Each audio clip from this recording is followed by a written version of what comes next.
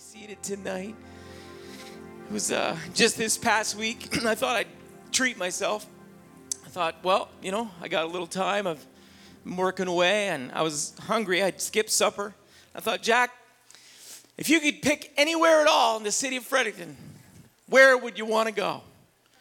What would you want tonight? I thought about the Diplomat. I thought about a couple of restaurants downtown, the Palette, and so I finally, in my mind, I said, you know what, I settled on it. I knew exactly where I would want to go.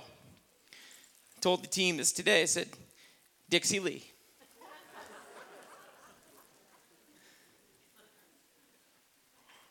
Nothing like good feed of deep fried chicken. So, yeah, I got one. Of all places, why would I? So I got in the car and I drove down, and by the time I got there, they were flipping the sign on the door. Closed. So I went to McDonald's. Where could I go? Aren't you glad you came into the presence of the Lord tonight? We are living in a world with tremendous exposure to travel and opportunities. You only have to sign up for one travel site to get endless amounts of emails and opportunities. You only have to be signed up for one Aeroplan, Air Miles, Air Rewards, Spirit Air. You only have to get signed up for a single airline to get constantly and consistently reminded about where you could go. Anybody know what I'm talking about? There's an endless amount of distraction about places that would call for your attention, call for your checkbook, call for you to leave where you are and find your way to where they are. And so I thought tonight, well, why don't we just start Bible study a little different? Why don't we talk about some places that we could go? There are 7 wonders in the world. I thought maybe that was a good place to start. The Taj Mahal. Has anybody been to the Taj Mahal? One. Brother Curtis Scott, pastor, been to the Taj Mahal. Anybody want to go to the Taj Mahal? Yeah. Not everybody. I would heard stories about the Taj Mahal, well known across the world for its historic value, its tale of love, the romantic inclination behind the builder, built for his wife, built that he loved so dearly, prompted him to build this majestic, tremendous building after her death as a testament of his love. And oh, wow, doesn't that just, it grips us by the heart? And maybe not. Brother Phillips is laughing hilariously. It was completed in the year 1632. The construction of the temple cost the equivalent of $827 million US today, or 77, no, I don't know, US dollars, 827 million. The Taj Mahal was inscribed as a World Heritage Site. Today it attracts somewhere between 7 to 8 million annual visitors. That's a tremendous, you could go, we could. I mean, you could save your pennies, get a paper route, you could do all kinds of things and make your way to the beautiful, absolutely historic, monumental Taj Mahal. We could go there. We could make our way to Rome. Italy hosts the Colosseum, which is one of the world's new 7 wonders, sometimes called the Flavian Amphitheater. I won't go through all of the Wikipedia. You guys can look it up if you want to. But we could go to Rome. I think that would be quite tremendous. I would love to see the cross that Pastor preached about that's in the place where the emperor used to be, where there used to be an emperor that would give a thumbs up as to whether or not the Christians in the Colosseum would live, or a thumbs down as to they would die, the fighters on the floor, whatever you want to talk about. Where the emperor sat, there now sits a cross. I'd love to see that. I'd love to see that maybe sometime in my lifetime. I don't know. We may make our way there. The Colosseum had the capacity to host 80,000 spectators. I'd just like to be one of the 80,000 some point. I think that we could. I mean, we could if we allocated our resources, if we assigned our time properly, if we took the time to plan it all out. We could. We could go to Rome and see that great Colosseum. That would be tremendous. Anybody want to go to the Colosseum? You could go there. You could go there. I had to look up the spelling for this one, Chichen Itza. I was just going to say Chicken Little. Archaeological site located in Mexico's Yucatan state. It's a pre-Columbian city, built just phenomenal architecture, monumental, the terminal classic period by the Mayan people. The historical value of the site contributes to its status as a wonder of the world, one of the 7 modern wonders of the world. You could go there. I don't know if there's anybody in, I don't know if anyone's ever been there. Has anyone been? Oh, Brother Chris has been there. Chichen Itza. It's a modern, one of the 7 wonders of the world. We got some people that have been around. We could go there. The dream destinations of millions of people in the world also is Machu Picchu. It's one of the new 7 wonders of the world located in Peru. It's an opportunity that's there. It's a tremendous new archaeological wonder of the world. If you travel to South America or beyond, you could make that one of your places you could go. 635 metric ton statue made of soapstone and concrete, located at the top of 2,300 foot tall Corcovado Mountain. The construction of the statue was initiated in 1922, completed in 1931. Modern wonder of the world. Could go there. Nice. We'll move quickly now because I can see people are starting to check your phones out.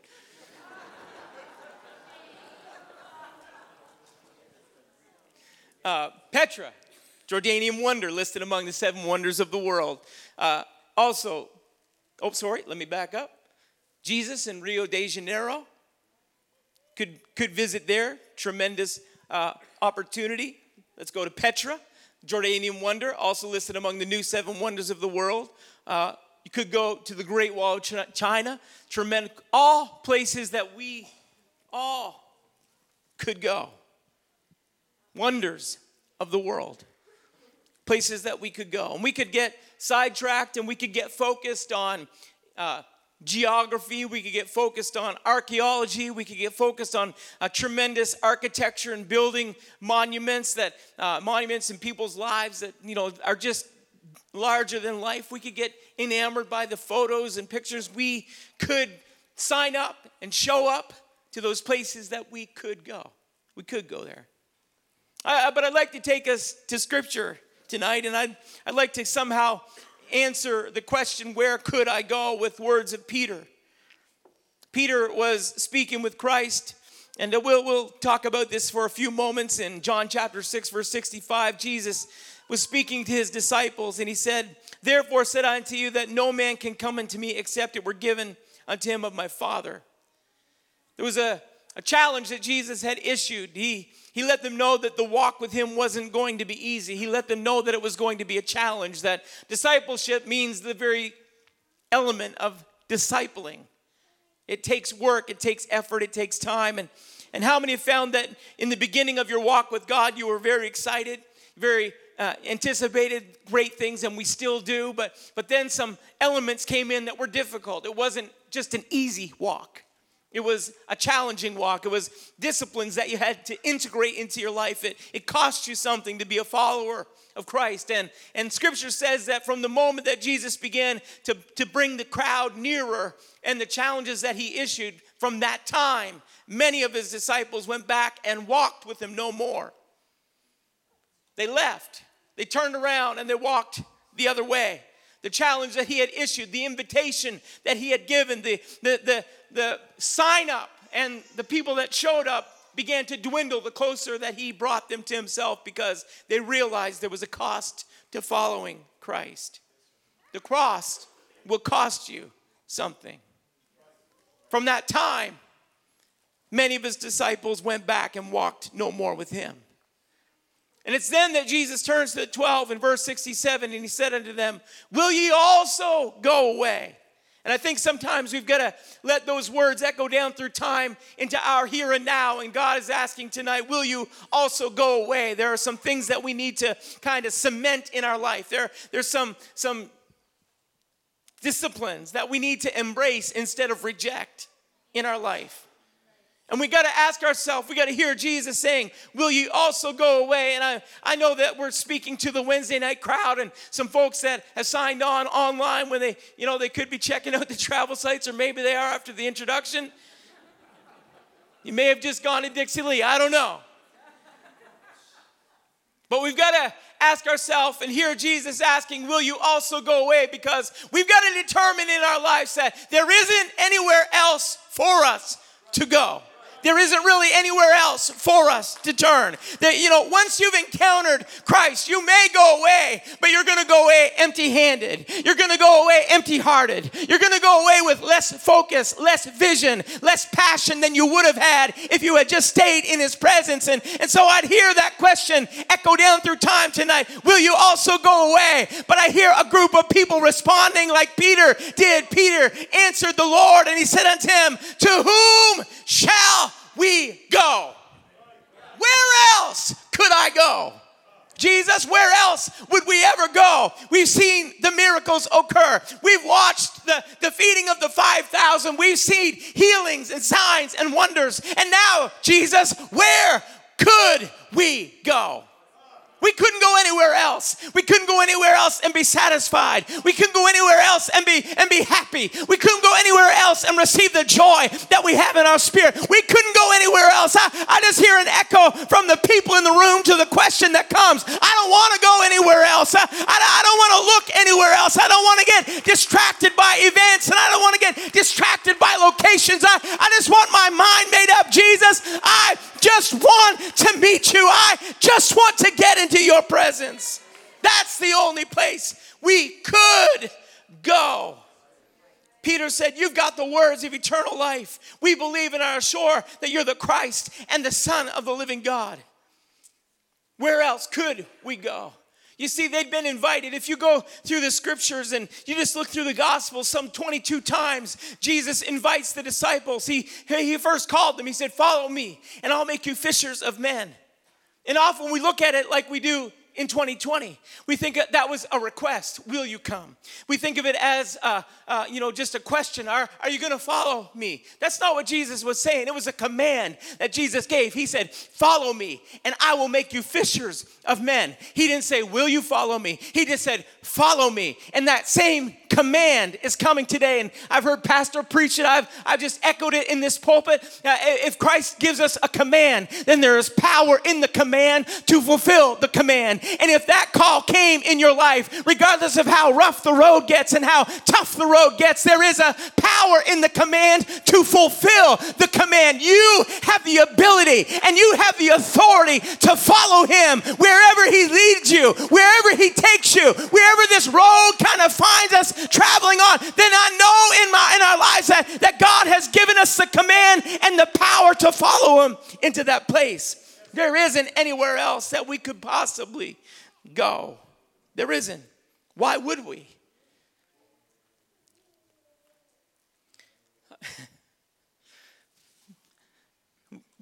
Justin's been listening to a little bit of Dave Ramsey. Anyone heard Dave Ramsey? He got has a spiritual take on finances. And we'll be listening sometimes, and Dave Ramsey, he'll be talking to someone. They'll call in. They'll explain their financial situation. And then they'll say, we just took a lease out on a brand new vehicle. And Dave Ramsey comes down through the radio waves and he says, well, that was stupid. So we've kind of been making up our own little phrases. These are not Dave Ramsey phrases, but we kind of make up our own little phrases about, you got on the train in your village and you stopped in the village is stupid.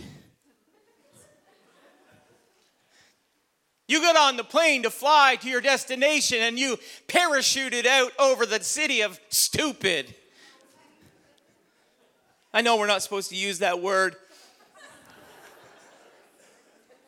in the pulpit, but all the children are downstairs. But I've just got to say that if we begin to follow Christ and we end up somewhere else, then we are just stupid. I don't even have jet lag.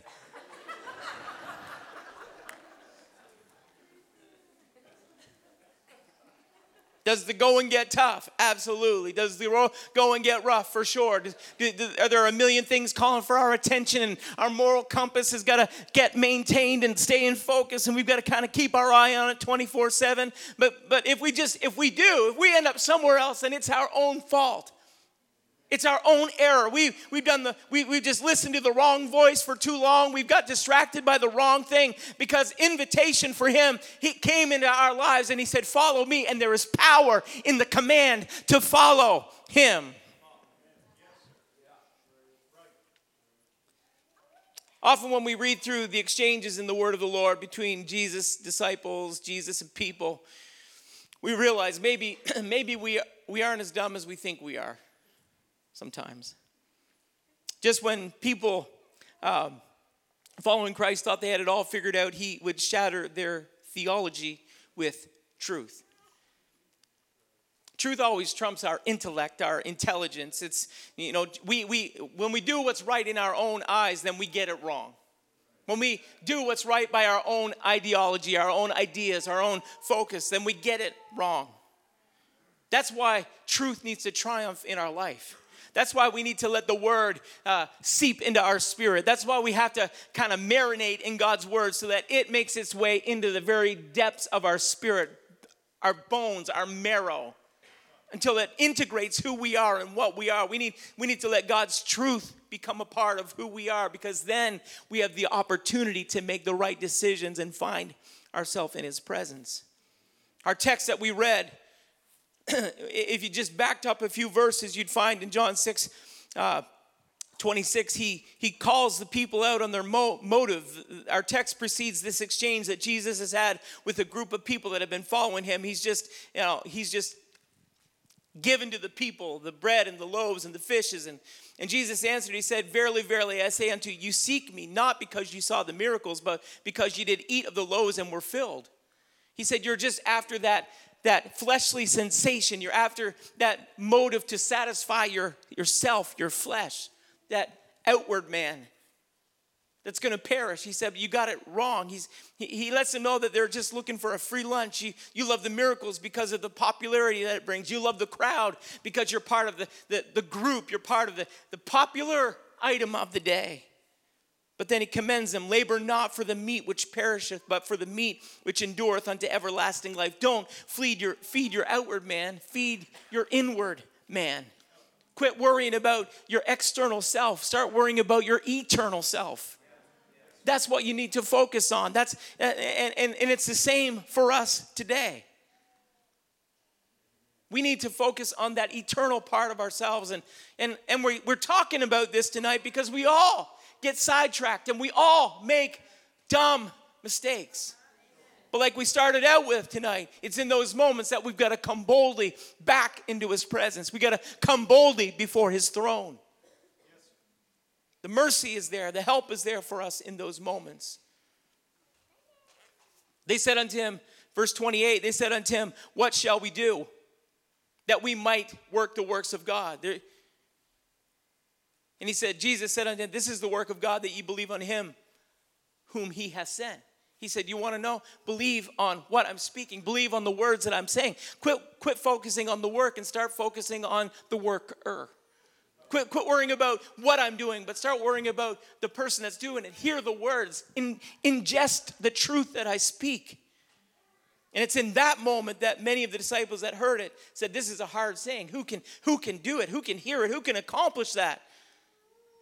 And sometimes we do. We get focused on the difficulty and we turn away. But that invitation is here tonight because God wants us closer than we've ever been. God wants something to settle in our spirit that says, where could we go?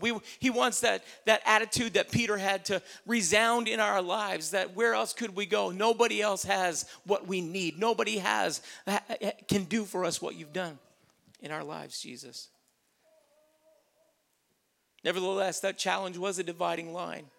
The crowd always thins as we get closer to the cross. Think about it. Here he had multitudes, but the disciples turned. Those disciples, not the 12, but those that have followed, turned and walked away. The multitudes turned into crowds, and the crowds turned into disciples. And then the disciples, the closer that you get to the cross, turn to 3, and to 2, and to 1. But God is looking for one that will stand by, that will stay, that will say, where could I go? I couldn't go anywhere else. God's looking for a church that's looking to him today. Whether we want to believe it or not, we're in a tug of war for the souls of mankind. We're in a tug of war for the very existence of God with this culture. My children did not grow up in the world that I grew up in. It's a different world. This generation is growing up in a world that we did not, me. Some of you are a little older than me, a little north of 48. Some of you a little south. I still can't believe that 50s, I'm barreling down 50. I don't feel 50. I look 50.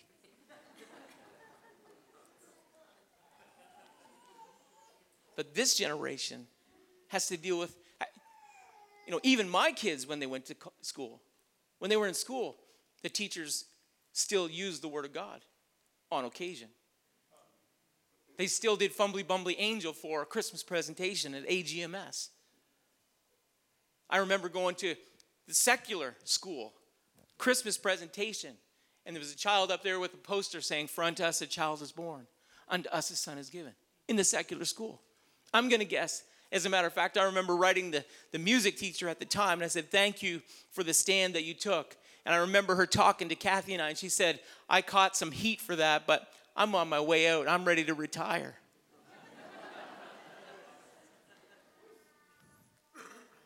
So thank God she did what she could, but I'm guessing that the people in our secular school systems right now wouldn't or couldn't do what she did because the world is changing.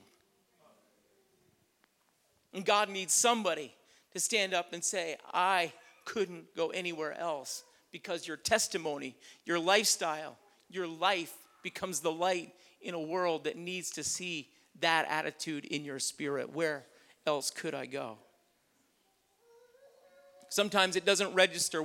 And the reason I think that God says that we should be evangelistic and we need to be in the harvest field is because we need to have an idea about what's going on in the world around us.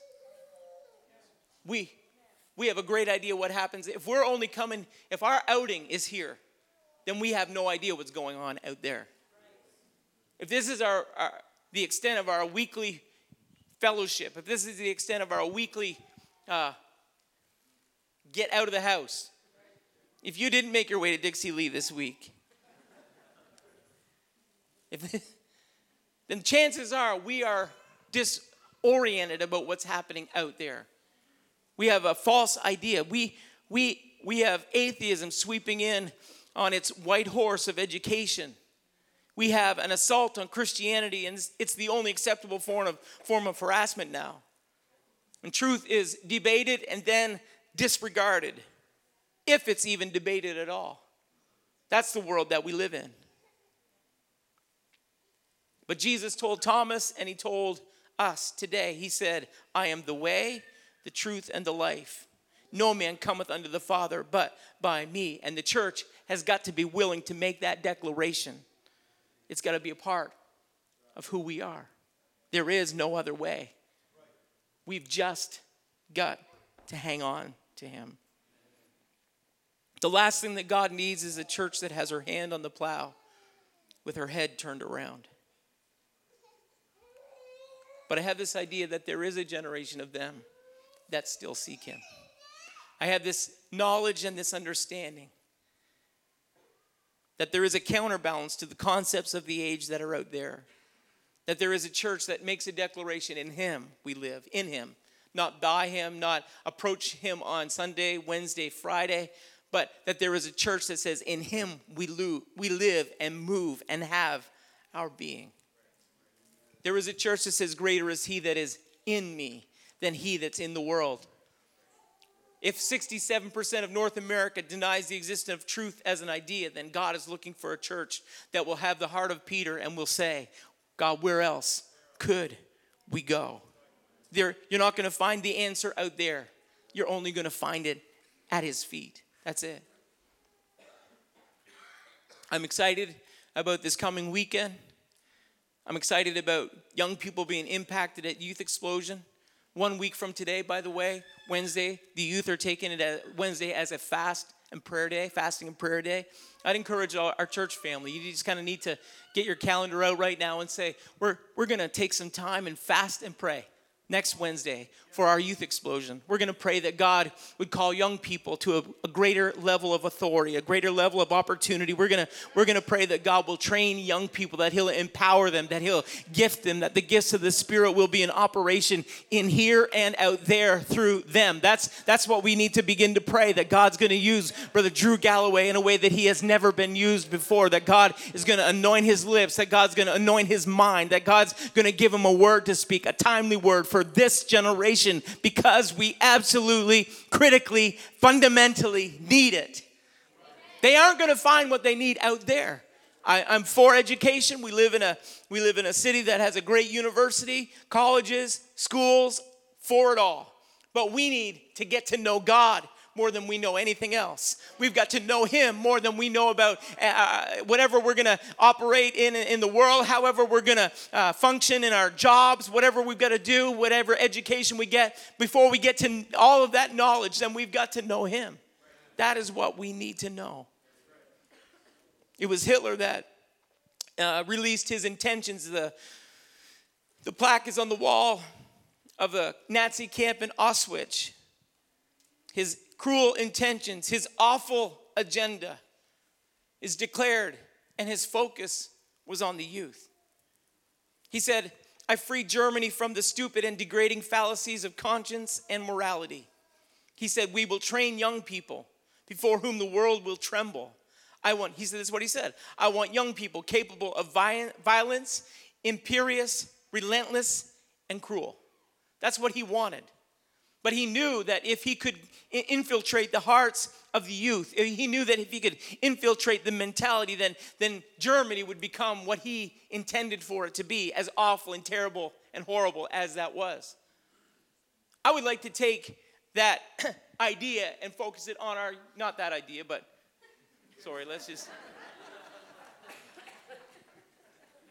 I would like to take that mentality, but focus it on the supernatural opportunity that God is presenting, because here's what I believe. I believe that a church or a region, a fellowship, I believe that this organization, I believe that the true church can train young people, not that the world will be trembling before, but that hell will be trembling before. I believe that God could raise up young people in this day, in this generation, that before whom hell is going to tremble, that when God begins to release his authority in their life, God can use them in this day and this age. And it happens in moments like this coming weekend. It happens in seasons like that. But we've got to prepare for it.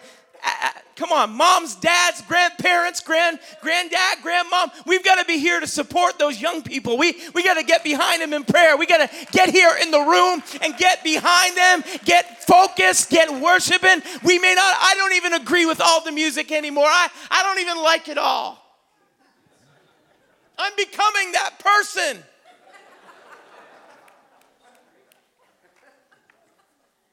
But we've got to be here to support them and push them, because there is a generation that genuinely desires an apostolic move of God in 2020 and beyond. That this generation wants to impact their peers and the people that they rub shoulders with every day, not by social media or funny posts, but they want an apostolic move of God to transform their world. And I believe that God is going to do it.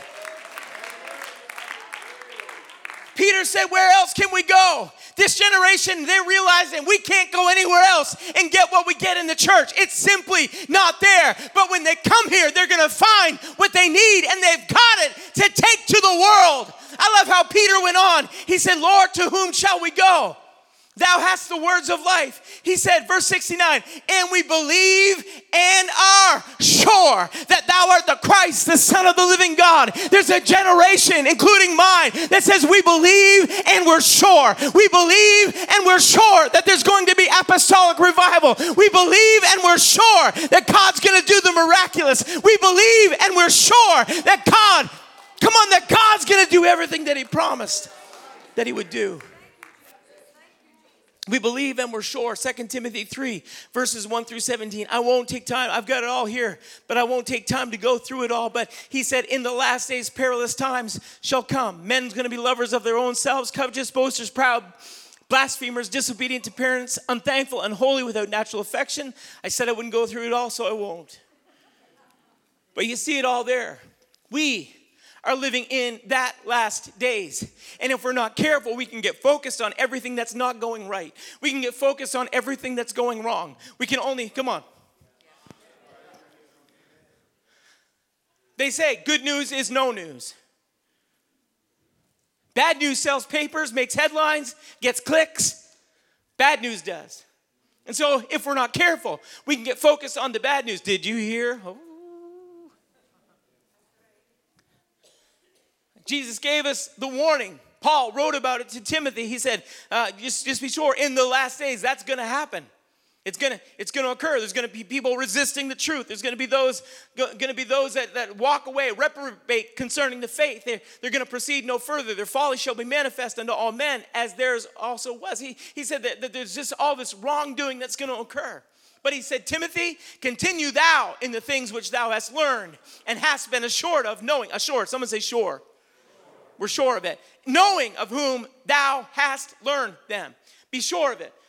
He said, carry on. You're going to see all this stuff happening around you. It's going to be horrible like it is today.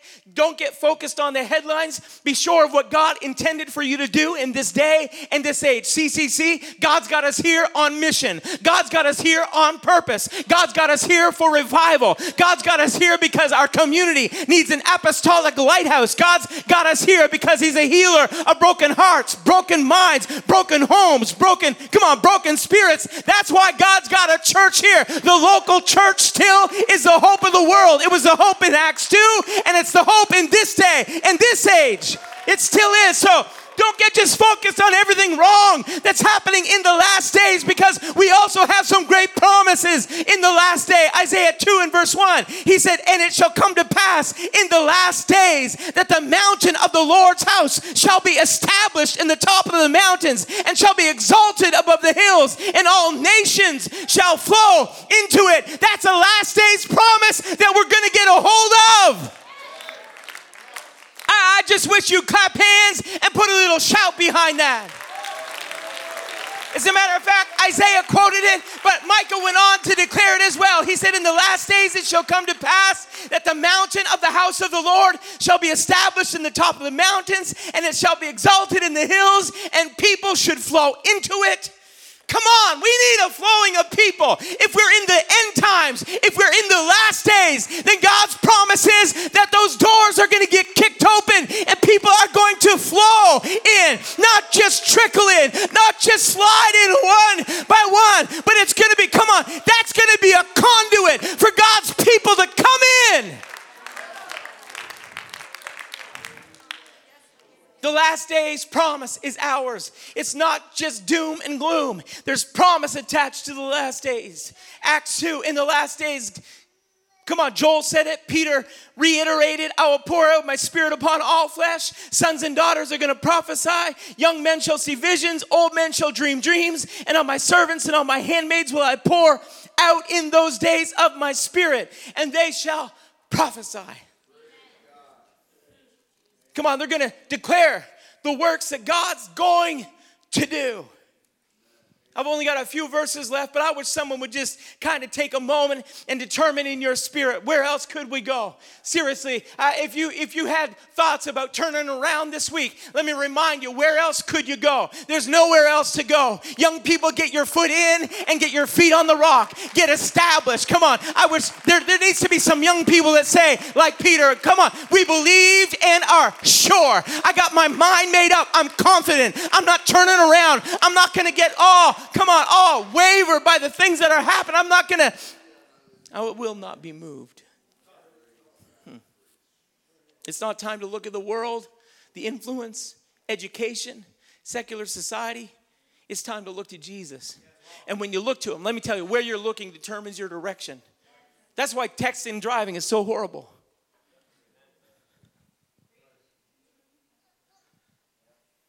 Is there a big old mirror somewhere here? Because I got to remind Jack Lehman. I have ADD times 10 if no one else is in the car. Bing. Or actually my phone is like, wah, wah. It's like hollering, text message.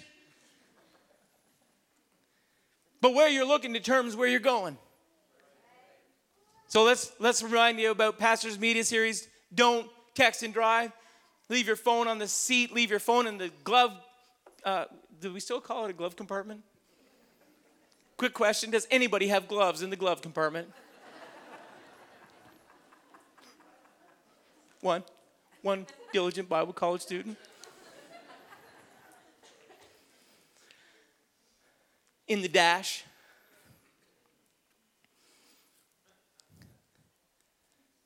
Where you're looking determines where you're going.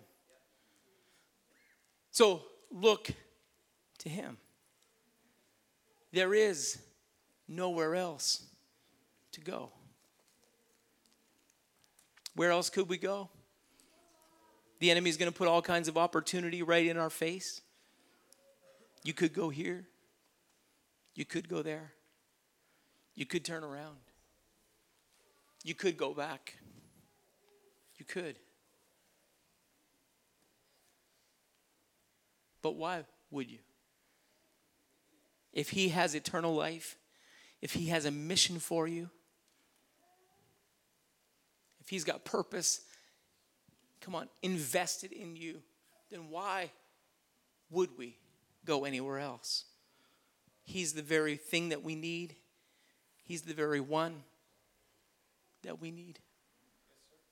Where could I go? We could go anywhere, but why would we? That's the question. What if you'd stand together with me?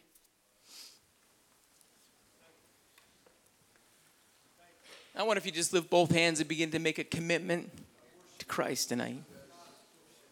Where else could I go? Come on, there's a commitment. There's an attitude of commitment that's moving in the room right now. There's some resolution that's moving in where there was uncertainty, where there was confusion. God, just let your truth. It's just been, God, our prayer is that it's been an encouraging word tonight. Our prayer is that it's been an enlightening word. But God, I'm asking that your spirit would just kind of seal the work that's being done tonight in this room among these people. Father, we're asking, touch every life, every heart. Would you just let your voice out for a moment?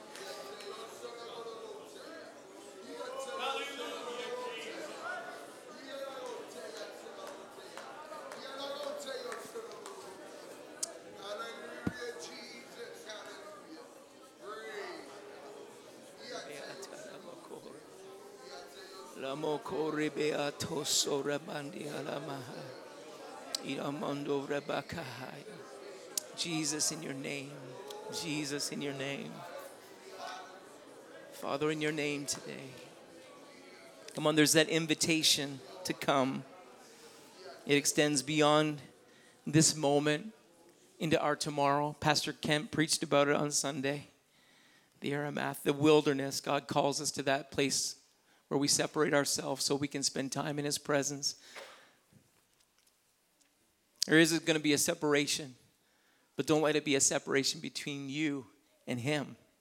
Let it be a separation between you and the world. And in that moment, God is going to empower you. God's going to strengthen you. God's going to fulfill you. Where else could we go? Make your way into his presence. Let's pray. Father, I thank you for those that have received your word tonight. God, I pray that we would be more than hearers, but God, that we would be doers, that we would act. God, our actions tonight will invite us into that place of discipleship. God, it will invite us into private places of prayer and personal study. God, it will invite us God, to spend time at your feet, moments, God, on mission. It will invite us, God, to be evangelists, God, in our own community. God, it will invite us. God, that command to follow you will invite us into a brand new opportunity that we have never known before. I thank you for a last days end time promise. God, I thank you for a church ready to receive, ready to act, God, ready to move. I thank you for what you're doing, God, in our community. I thank you for what you're doing in Oromocto, God. I thank you for what you're doing, God, in our region, in our cities, in our nation, God. Tonight we just claim that. We claim revival, God. We speak prophetically. God, we ask that you would open up the windows of heaven. I pray, God, against every element that would seek to block. God, let there be a release. I pray that there would be a flowing in of people. God, I pray for youth explosion. God, let there be dynamic preaching. Let there be dynamic teaching. But God, let there be dynamic followership. God, let there be dynamic discipleship. God, let people make decisions. Let young people make decisions that will order their steps and prepare the path that you have for them, we pray. We give you praise. In Jesus' name. Would someone just give God final praise tonight? We give you great praise, Lord. You're worthy. You're worthy. You alone are worthy tonight. In Jesus' name.